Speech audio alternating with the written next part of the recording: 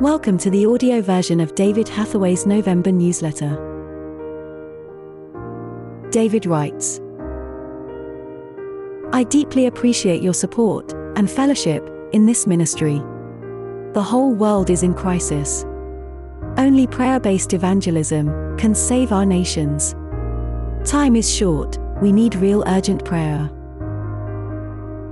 As I write this, I'm about to leave for ministry in Georgia, where I will be from November 14th to 21st for 3 days evangelism in the National Indoor Basketball Stadium, TV interviews and ministry in a supporting church. The opening day, the 16th, has been declared a National Day of Tolerance by the government. Some Christian basketball players from America have been invited to have a day of interaction with the youth on the 15th to attract them into the evangelism the next day. I will be giving you the full report in my next newsletter.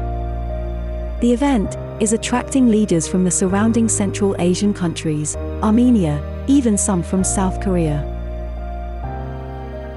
Please pray urgently for all Central Asia, including Georgia and Armenia. The door that God is opening for me is specific both in the place and the timing.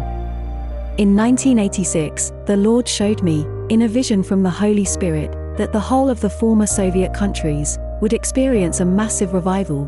This has been, and still is, being fulfilled in an even greater way than even I foresaw in my vision. My vision is that what God is about to do in Central Asia will be just as much a pioneer work as in Ukraine and Russia 40 years ago. We are all going through a period of economic difficulty. Britain, all Europe, the whole world is going through financial turmoil, and in many cases, severe hunger. Individually, this affects us all. We do not know what challenges the future will bring, or how we should plan. I only know God is our source, yours and mine. I ask you to pray especially for Ukraine. The whole population is facing massive additional problems since the Russians have knocked out, and continue to knock out, much of the electric power. This affects everything. Gas and water are dependent on electric power for pumps, sewage waste cannot be treated, internet is down. How do you cook your food and keep yourself warm? Women and children are being advised to leave the country. Even Kiev may have to be evacuated, in part because of the extreme temperatures in winter. Our main office, with our TV studios and computers, is in Kiev. Staff often work remotely from home by connecting to our computers in the office. Without power and internet, our TV broadcasts will cease. We are having to buy special equipment and generators to continue. But all this means that there is now also an increasing desperate need for the humanitarian aid, warm food, and clothing that we have been distributing since the start of the war in February, including help to cover broken windows, damaged roofs, and even walls in vast areas of Ukraine. Please give what you can to help. It is our own staff who are doing the work. We are determined to continue evangelizing over this winter and have a busy program for next year. We need your prayer and financial support.